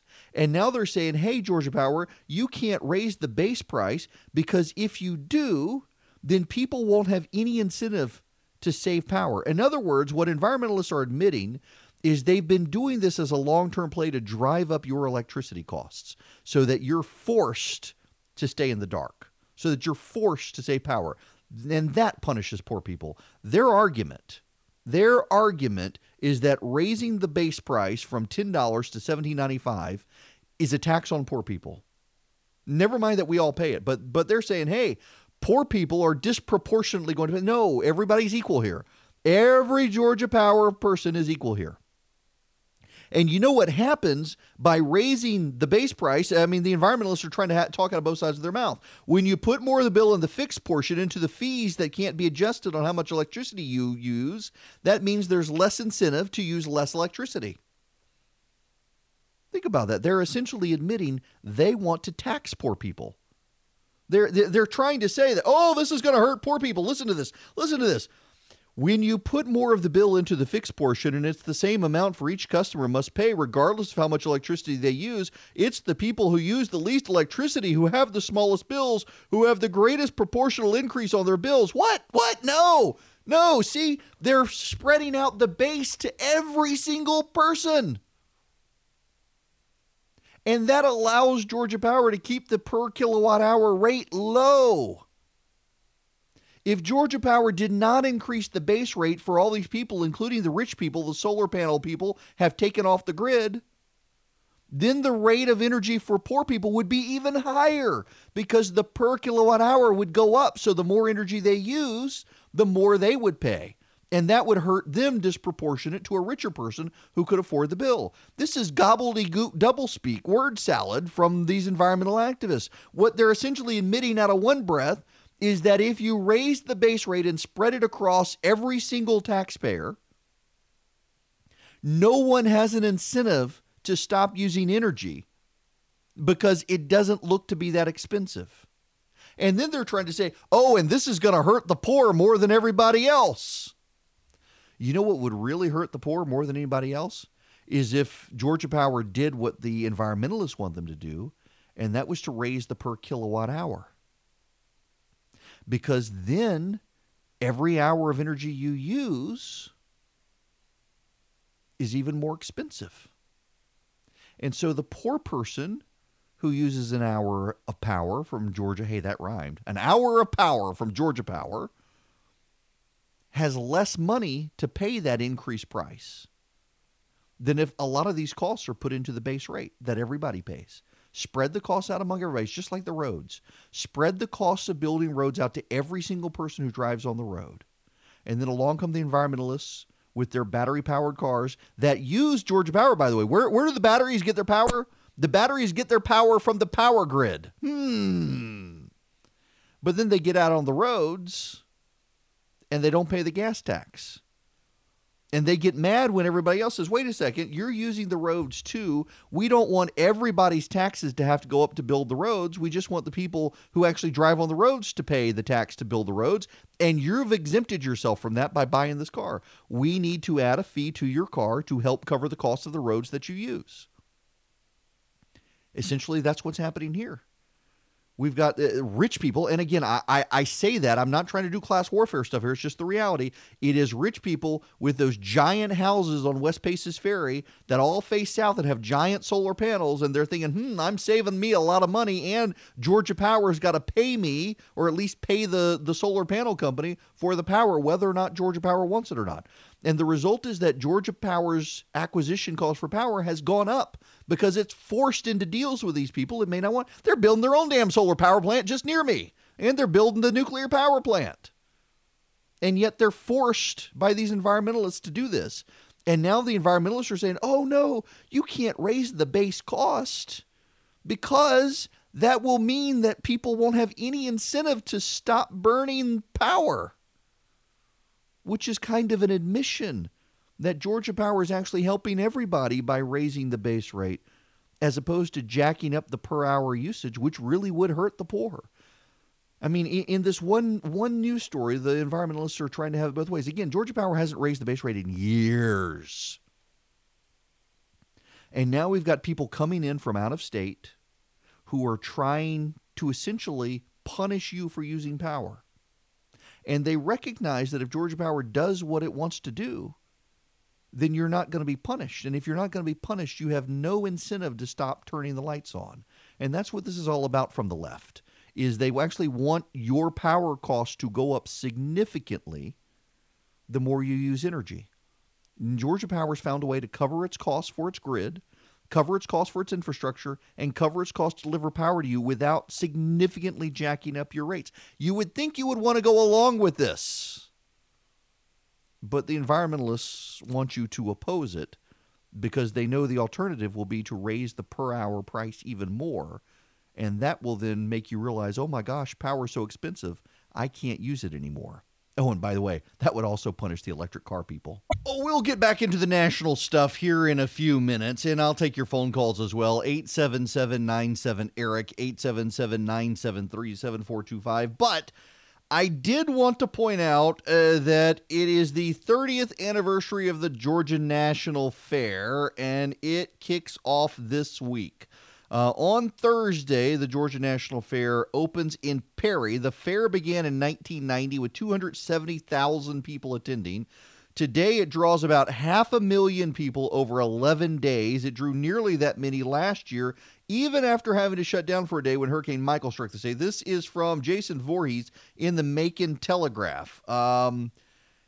It's 500,000 people will go to the fair. I wonder if we'll see any politicians come by. You know, that's one thing we haven't actually seen. The Georgia National Fair doesn't get the same attention as the Texas State Fair or the Iowa Fair or things like that. And so we don't get all these presidential politicians coming through. I wonder if we will this year as Georgia becomes more of a hotly contested state. What's so interesting about it is the annual budget is $10 million. The state provides $1 million of that budget, most of which goes to youth programs. The remainder comes from revenue generated by the fairgrounds from the events held there. A study conducted by the University of Georgia determined the Agri Center generates at least $5 million in sales taxes each year from people coming into the state for events there. The study found overall the facility, that is the State Fair facility in Perry, generates $80 million annually, a good return on that $1 million. So it began, the idea back in 1983, Larry Walker, then the state representative, visited a youth hog show in Macon. Of course, it began with a hog show. He thought they deserved a better facility, so he was from Perry and invested. And Perry became the two finalists. And of course, Perry won when the powerful state legislator was in charge of it. It would have honestly been better to have it in Macon just objectively because of its location, but nonetheless, it's a huge facility. I was actually down there, so I mentioned I drove down to M&T Meats, and then on the way back, I went by. There's a great outfitter in Perry. If you drive down 75, I got to go to Adel Outfitters. I love Adel Outfitters. Shout out to the folks at Adel who I know are listening down there on the radio. I love Adel Outfitters. They're fantastic, but it's quite a hike from my house to get down there. Although I need to. It's an awesome place. Great gun selection. But Broken Arrow Outfitters, it used to be Brandon Outfitters, is now Broken Arrow Outfitters in Perry, is on the road near the Perry Fairgrounds. And they've got a great gun selection. I was looking at a 6-hour that they had. And then they've got a good Yeti collection. They've got good kayaks. I got a kayak from elsewhere, but they've got great ones. It's a really neat store. I really like it. They've done a great job with it. I wish they had a gun range. They've got a archery range. I wish they had a gun range built in. You know, they're very similar to Shot Spot over in Carrollton, which I go to a lot. Shot Spot has a fantastic indoor gun range, including a 100-yard underground range for long barrel guns. And I wish they did that. But in any event, it's by the Perry Fairgrounds, and it's just a massive facility with, of course, the Sonny Perdue Go Fish facility there. Now, when we come back, the Democrats jockeying for position as the vultures start circling Joe Biden. What are the Democrats going to do, and how are the Republicans going to respond? And what about a President Mike Pence? Hello and welcome. It is Eric Erickson here, the third hour of the show. The phone number, 877-97-ERIC, 877-973-7425. Remember, Eric is E-R-I-C-K. Welcome to those of you across the state of Georgia tuning in and on Facebook Live. Right now, breaking news happening now. Mac Thornberry, congressman from Texas, has announced he is not going to stand for re-election. He is the 6th Texas Republican who is out. His district is Republican. Republicans will more likely than not keep it, but it just basically shows they hate they really, really do hate being in the minority. and they're probably not going to get back the majority here. So, I mean, this is kind of a big signal that Republicans are writing off the House. If this many Republicans, I think we're up to 18 or 19 now, Republicans leaving the House, that's kind of a signal that they don't think the House is in play. They're not going to get it back. And so that just incentivizes even more departures among House Republicans. But there's a problem here, and this is an impeachment problem with the president. You've got 4 Republicans in the Senate leaving, and you've got 18 or 19 now Republicans in the House leaving. They're no longer scared of their voters. If they're not worried about being accountable to their voters, they may want to pursue impeachment. Remember, many of these people blame the president. And because they blame the president for their having to leave their best job ever, they may be willing to do him in by pursuing impeachment. You keep that in mind.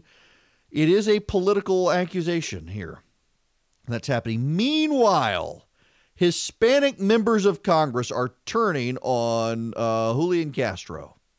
They're trying to convince his brother Joaquin Castro to get Julian to drop out. He's polling at 1%. He's embarrassing himself, and he's attacking Joe Biden. And Hispanic Democrats want Joe Biden. Why do they want Joe Biden?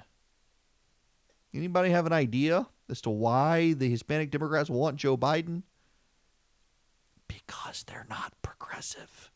I mean, by and large, they're progressive per se, but they're not as far wackadoo left as most of them in Congress.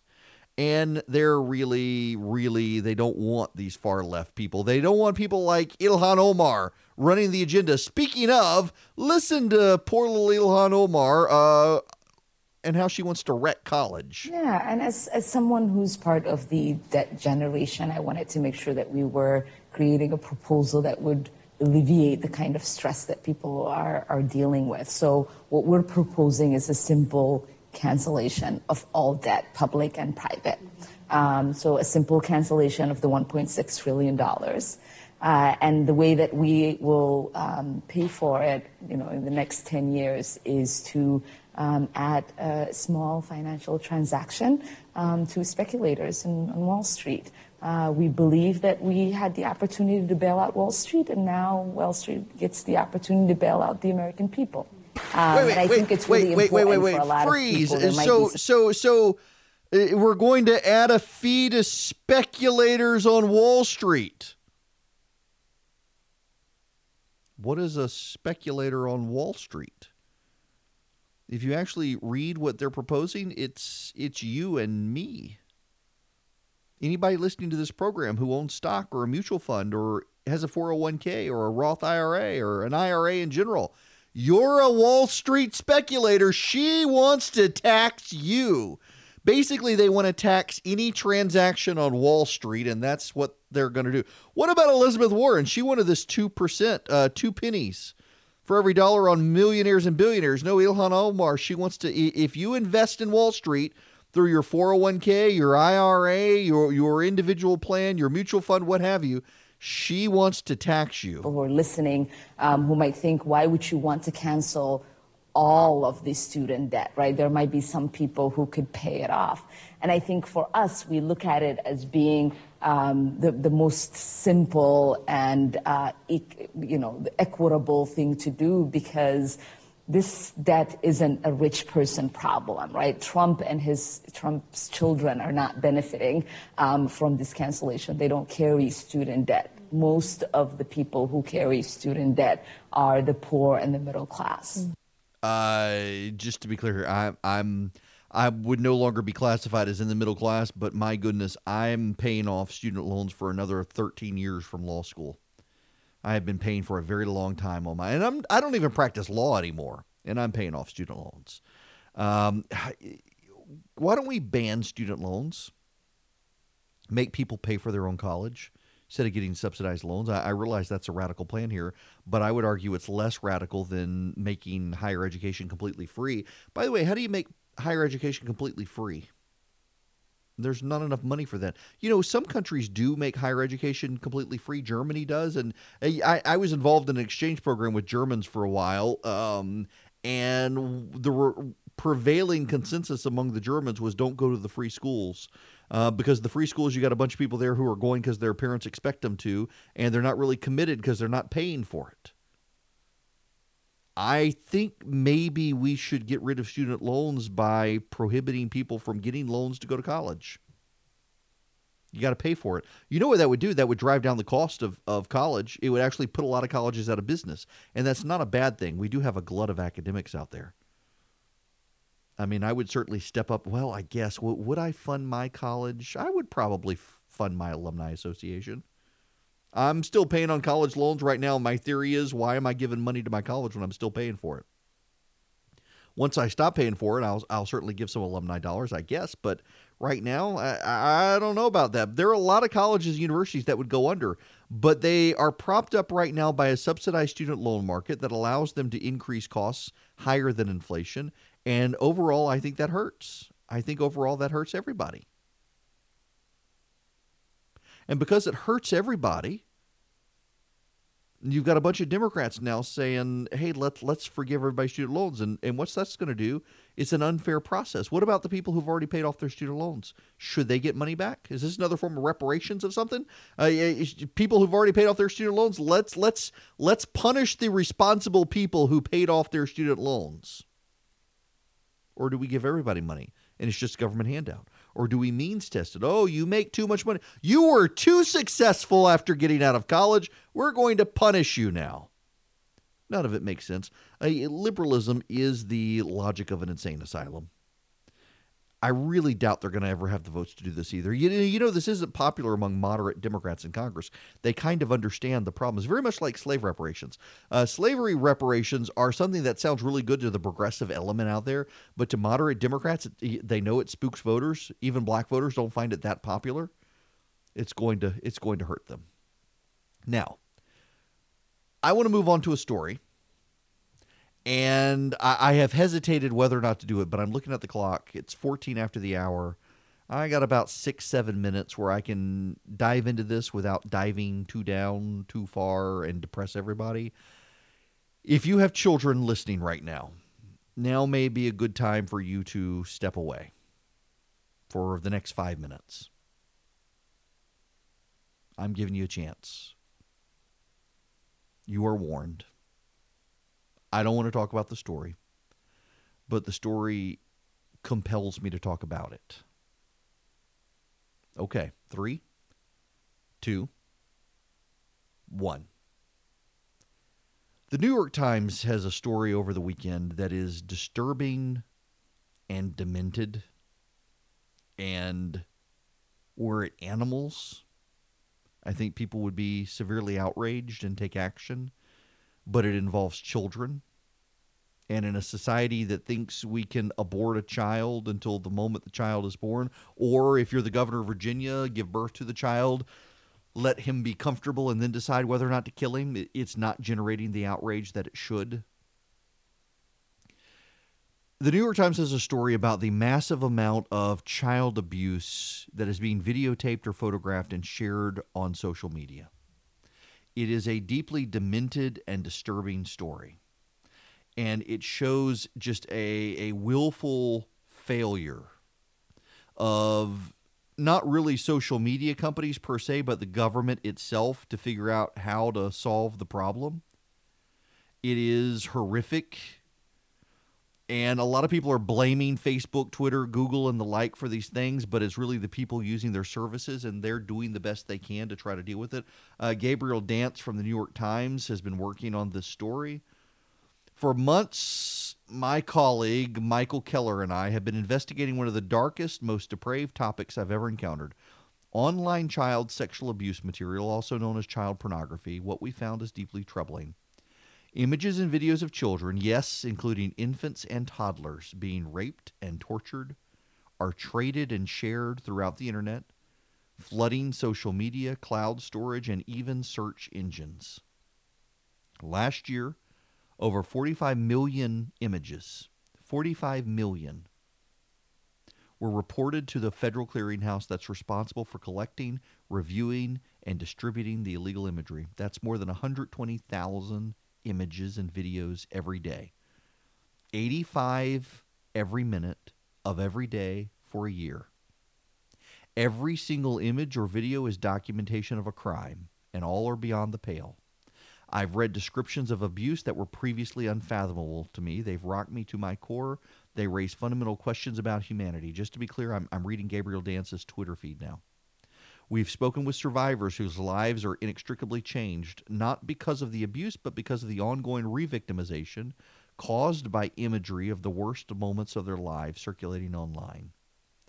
These interviews were gutting. One woman we spoke to who was filmed being assaulted by her father when she was 12 talked about the devastation she faced every single day. She said, you're just trying to feel okay and not let something like this define your whole life, but the thing with the pictures is that's the thing that keeps this alive.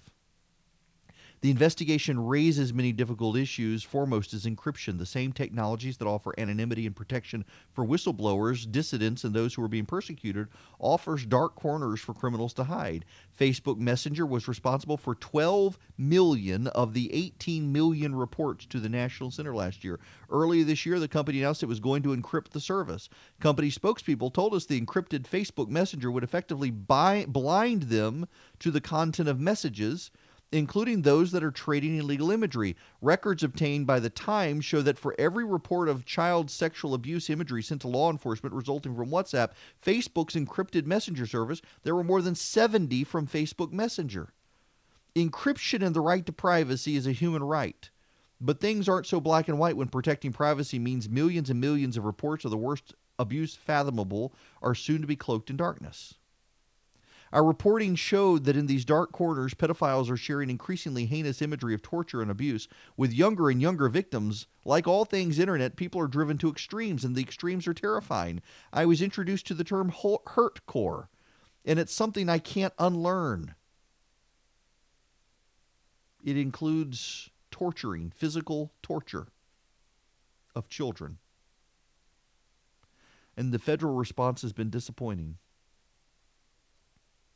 Funding for law enforcement on the front lines has consistently been half of what's needed. It's meant some law enforcement have to make unbelievable decisions to focus on reports of abuse of infant and toddlers at the expense of others. They prioritize abuse of babies. The tech companies play a role, but everybody has to deal with it.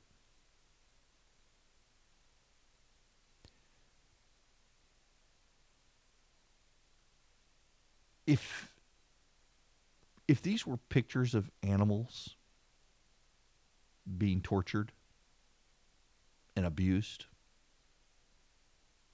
what would the response be? What do you think the response would be? I'm guessing there would be national collective outrage. And there would be demands for action. But these are kids. And the action's not there. The outrage isn't there. There's a lot of blame shifting. Hey, let's blame the social media companies. Well, there's a lot more blame that needs to go around than that.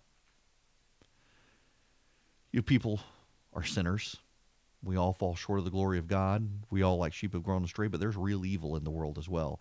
And we as a society, as we've embraced moral relativism, what is true, what is truth, we've minimized the impact of evil in the world. And there's real evil in the world.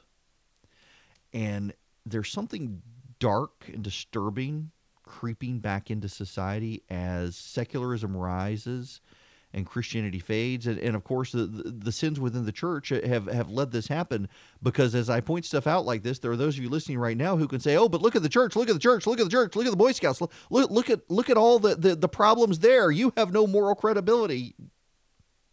Yet the moral credibility is gone for the institutions that should deal with this. And so now it creeps in even more with a secular society at a greater pace, at more awfulness. Now it's not just priests molesting kids. It's actually tying down babies and torturing them, physically torturing them. Makes me want to gag just talking about it. There's something deeply demented happening in society. And you know, I tell my kids all the time, it's stuff like this that makes me think God's real. And people will say, how can you hear this horrible stuff and think that there's a real God? He wouldn't let this happen. And it's like, no, I've read the Bible. This stuff gets worse and worse until the last day. People are being turned over to their depravity. This is all Romans 1. People are being turned over to their depravity. Society itself is being turned over to its depravity. God has stepped back and let us have our way, and we are seeing it. And I've got to tell you, I don't know what to do. I've got no idea what to do, but something needs to be done. This is not one of those issues. And you know, the left will say, well, see, you can't have, you got to support abortion rights. They'll find a way to turn this into an abortion argument that by forcing people to have kids, look what happens to the kids. We don't want to bring kids into the world. We should be able to abort them. No, that's not the answer. Either killing kids is not the answer to stamping out the abuse of children. Something's got to give. Something has to give. Somebody's got to do something. The government needs to, all of us should stand up. And again, if this was an animal, there would be some action taken. It's horrific. Yes, you can call in. 877-97-ERIC, 877-973-7425. Them's the numbers. Feel free to call in. This shouldn't dwell on that New York Times story. We should, but we shouldn't. It's horrific. It is horrific.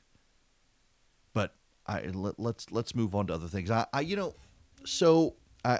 told the story several times. I'm found myself in seminary. I've taken the semester off to launch this show, and hang on. Yeah. After 6:30 p.m. Closer to, sorry. I'm trying to deal with stuff that must be done. So I've mentioned I wound up in seminary largely because I kept getting asked. I do talk about culture and faith. I am an evangelical Christian, although I don't know if I want to keep using the word evangelical. It's becoming tainted by politics. But you know what I mean. I'm in a PCA church, grew up Southern Baptist, take my faith seriously, have over time realized that I need to conform my politics to my faith instead of conforming my faith to my politics.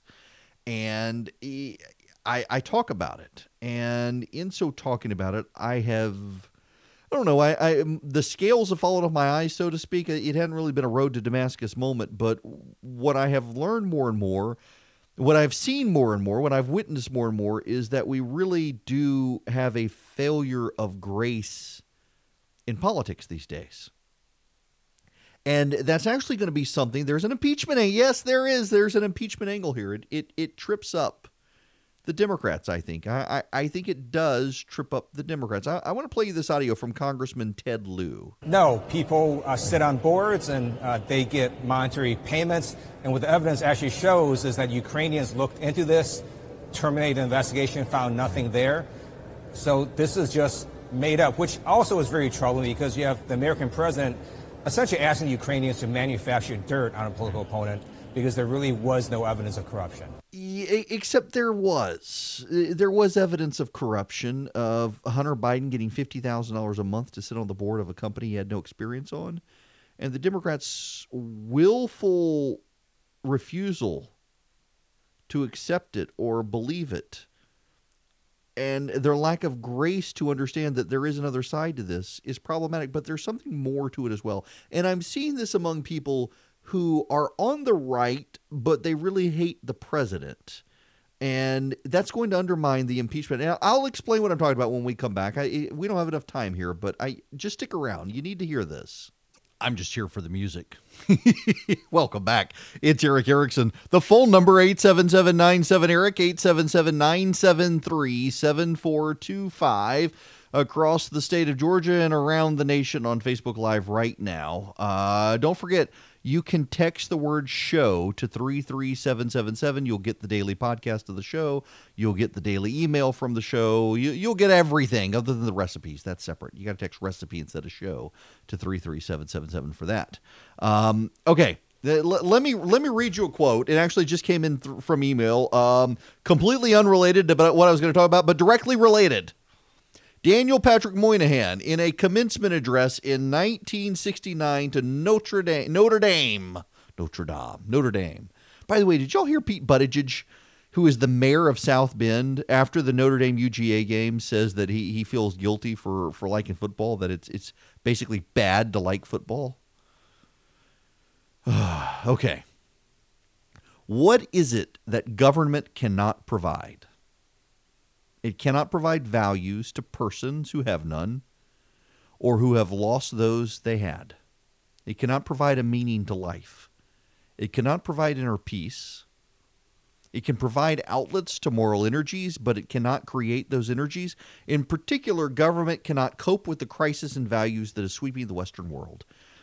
We are where we are as a nation, I think, to some degree because of a crisis of values in this country and a divergent path in the culture war in this country. There are those who want to be left alone. There are those who want to impose their values on others. The people who want to impose their values on others are divided between those who believe the nation really was founded as a Christian nation and we should all behave accordingly, and those who believe we are a secular atheist society and religion is outmoded and want to impose those values as well. It's deeply problematic, I think. And I'm seeing this in a lot of the conversations. And again, social media really isn't that indicative of the nation as a whole. But in the bubble and echo chamber that the media and politicians feed off of, I think it actually is indicative of where things are right now. And what we see is this real intolerance on both sides towards anyone deviating from tribe. Any Republican who suggests, let's wait and see, is immediately excoriated as a heretic, burn him at the stake. How dare you not defend the President of the United States? So on my other radio show last week, there was an interesting situation where I said, I don't think what the president has done is impeachable. I do not. I read the transcript. I read the whistleblower complaint. I think there's a logical explanation for the president locking transcripts away where people can't leak them. I think there's a logical explanation for the president saying what he said. I absolutely think that the president did nothing wrong in the transcript. And I think the media badly is overplaying their hand in how they characterize the transcript. It's not good. Don't get me wrong. I'm not saying it's good. And people are also hearing if you say it's not bad, it means no. I just think it's not impeachable. It's not good, but it's not impeachable. But then I said something else. I said, if it is shown that the president did withhold that money to Ukraine to pressure Ukrainians into investigating Joe Biden to benefit the president's reelection, there are a lot of ifs in there. If he withheld the money, if it was to benefit his reelection, then that's impeachable because it would undermine the separation of powers. If it undermines the separation of powers, it goes after the power of the purse. The power of the purse is fundamentally by the founders put into the Constitution in Article 1 to give the legislature supremacy. We don't have three co-equal branches of government. The legislature is supposed to be the most powerful. It has the power of the purse. If anything, the articles of the Constitution are put in order of prominence, not three equal branches, but the first article gives the most prominence, the second article the second, the third the least. And yet the courts have tried to make themselves the most powerful, but I digress. If the president tried to usurp the power of the purse for political gain, that is impeachable. That is impeachable under the historic standards of the Constitution. That is impeachable under the standards of the founders. That is impeachable under the standards of the Federalist Papers. That is a high crime and misdemeanor under the Constitution for the presidency to deviate and break through the firewall of the First Amendment, first article of the Constitution, and seize the power of the purse for himself, to have right and discretion to withhold funds without appropriate lawful authority by Congress. That makes the president a king, not a president. Not only that, it makes the president a king beyond the power of the King of Great Britain from whom we rebelled. that would be impeachable. But there is no evidence of that. There is no evidence of that. And yet I was excoriated by supporters of the president last week for saying there's no evidence of this, but if this happened, that would be where I would support impeachment. How dare you? How dare you do this? What have I done? I've said what the president did isn't impeachable, but here's something that is not proven. If it was proven, it would be impeachable. Oh, no, you can't do that. And we have something else on the left. On the left, we have the situation, and particularly among people who are Republicans, but they don't like the president. If you do not right now support impeachment of the president, you're a hack. If you do not right now support the president, you're a terrible person betraying the country and the Constitution. There's no gray area there. You either must agree with Adam Schiff right now or else. Again, here's Hugh Hewitt from Meet the Press this weekend. He makes a very good point. Even if you and I don't always see the world eye to eye, but he makes a good point on this. The most important thing that was said this morning thus far is Adam Schiff came on and he went full Alice in Wonderland, Queen of Hearts. Verdict first, trial later. I believe he destroyed his credibility this morning on this show as a fair arbiter of this process. The key other thing about is there enough time, is there a middle? That middle is tired of investigating President Trump. It has gone on for 2 years, and the most interesting part of the Nancy Pelosi decision to go for a fast impeachment is the implicit but very real concession that the Mueller report had no impeachable offense, no obstruction, no collusion. It's gone. They have erased it from the record, so Adam Schiff is biased, and Nancy Pelosi has admitted that Mueller exonerated Trump. Yep. And we have a personal investment here from people who hate the president that if you don't go along with Adam Schiff in this, you're bad. But at the same, they said the same thing about the Mueller report. If you didn't agree with the conclusions of the Mueller report, you were bad. And then the Mueller report came out and said there was no collusion. Oh, but. And there's no grace. What's happening here is we're shaping up to a position where there is no grace. And in having no grace, we're not allowing people to change their position. Because they know if they do change their position, they're going to be excoriated. Look at what happened with Mitt Romney. Mitt Romney came out and said he was concerned with the allegations. He didn't support impeaching the president, but he was concerned. And the right tore into Mitt Romney. Trump supporters tore into Mitt Romney. He was disloyal. But on the left, they tore into Mitt Romney for not saying impeachment. If not this, what? What will it take, Mitt Romney? You should be impeaching him now. You should have been impeaching him yesterday. You're just a terrible person, Mitt Romney. You're such a partisan hack, Mitt Romney. You're all in the presidency. You're humping Donald Trump's leg. There's no win. Why should Mitt Romney come to the conclusion that there should be impeachment when he's going to be attacked? Why should Mitt Romney come to the conclusion that there definitively was no wrong when he's going to be attacked? And it's one thing to be attacked by the other side. It's the side you're coming to welcomes you with the open arms of cannibals. Why should you want to go in their position when they're going to attack you? You know, I was one of the never Trumpers in 2016. I said I'd support the president in 2020. In 2016, I said character counts. Hillary Clinton and Donald Trump both have terrible character. I'm just not electing either one of them. I'm having nothing to do with either one of them.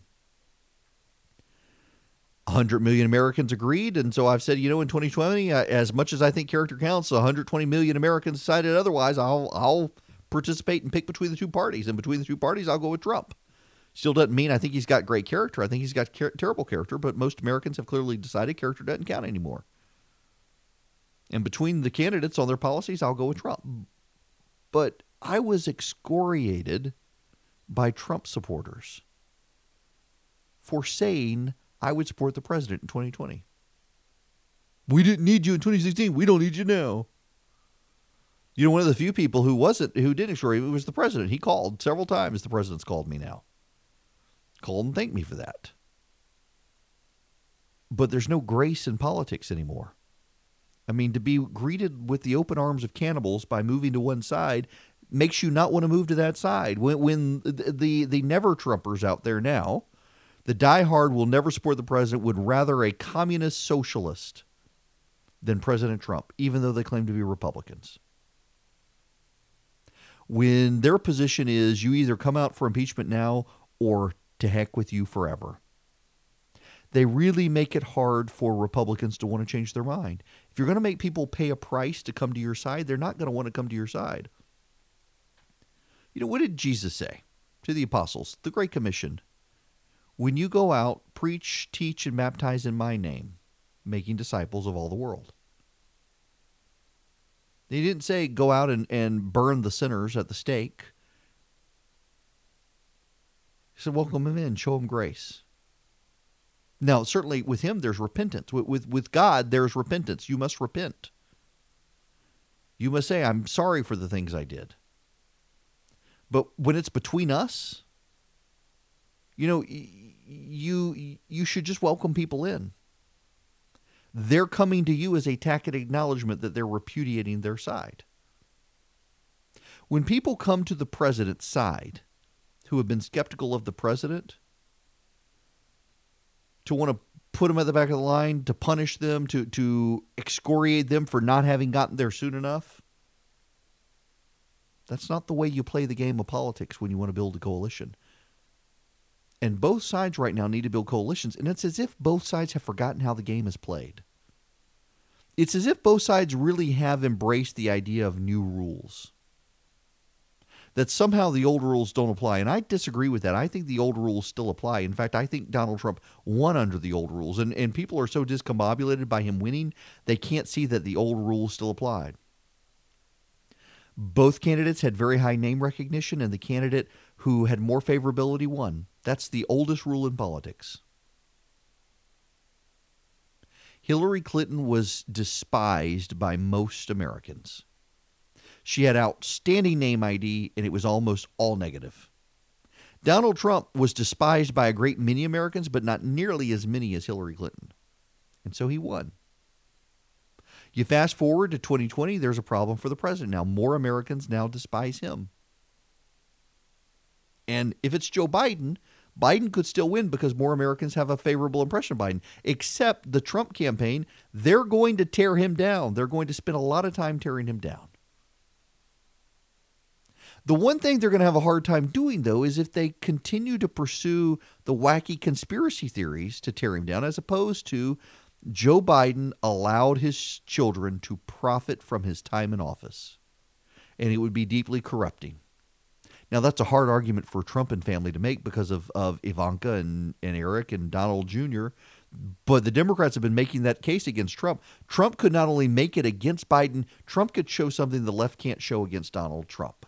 Trump could show something the left can't show against him, and that is there is no evidence that Eric Trump and Donald Trump Jr. or Ivanka have been going around picking up contracts with third world governments and businesses that do business with the United States. That's all on Joe Biden. The conspiracy theory train isn't going to work. But pointing that out, I think, here's Chris Wallace from This Weekend about the conspiracy theories. Oh, I think it's changed quite a lot, Sandra. And the spinning that's been done by the president's defenders over the last 24 hours since this very damaging whistleblower complaint came out, the spinning is not surprising, but it is astonishing and I think deeply misleading.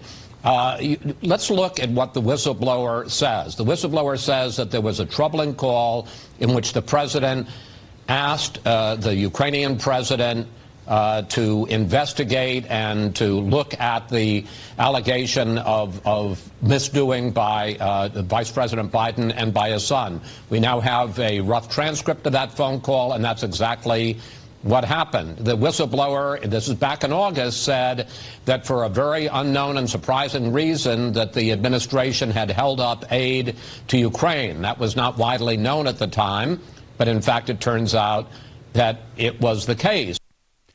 Yeah. They're going to have to do a better story than they've done. They're not going to be able to make this about Joe Biden protecting his son because we know that's not true. It turns out the investigation was over. It turns out that a lot of John Solomon's reporting is wrong. And a lot of conservatives, I've gotten emails from people berating me for not sticking up for John Solomon's coverage, but the more we learn he got a lot wrong. But people are showing no grace. I mean, my goodness, I have been defending the president on this impeachment stuff now. I went on CNN on Friday night, and defended the president. On CNN, I defended the president. And yet the president's defenders want to attack anyone who defends him if they don't defend him enough. And the same's true on the other side. The left wants to attack anyone who questions the president but refuses to come to their position immediately. You're going to have a lot of people in the middle who refuse to go in either direction.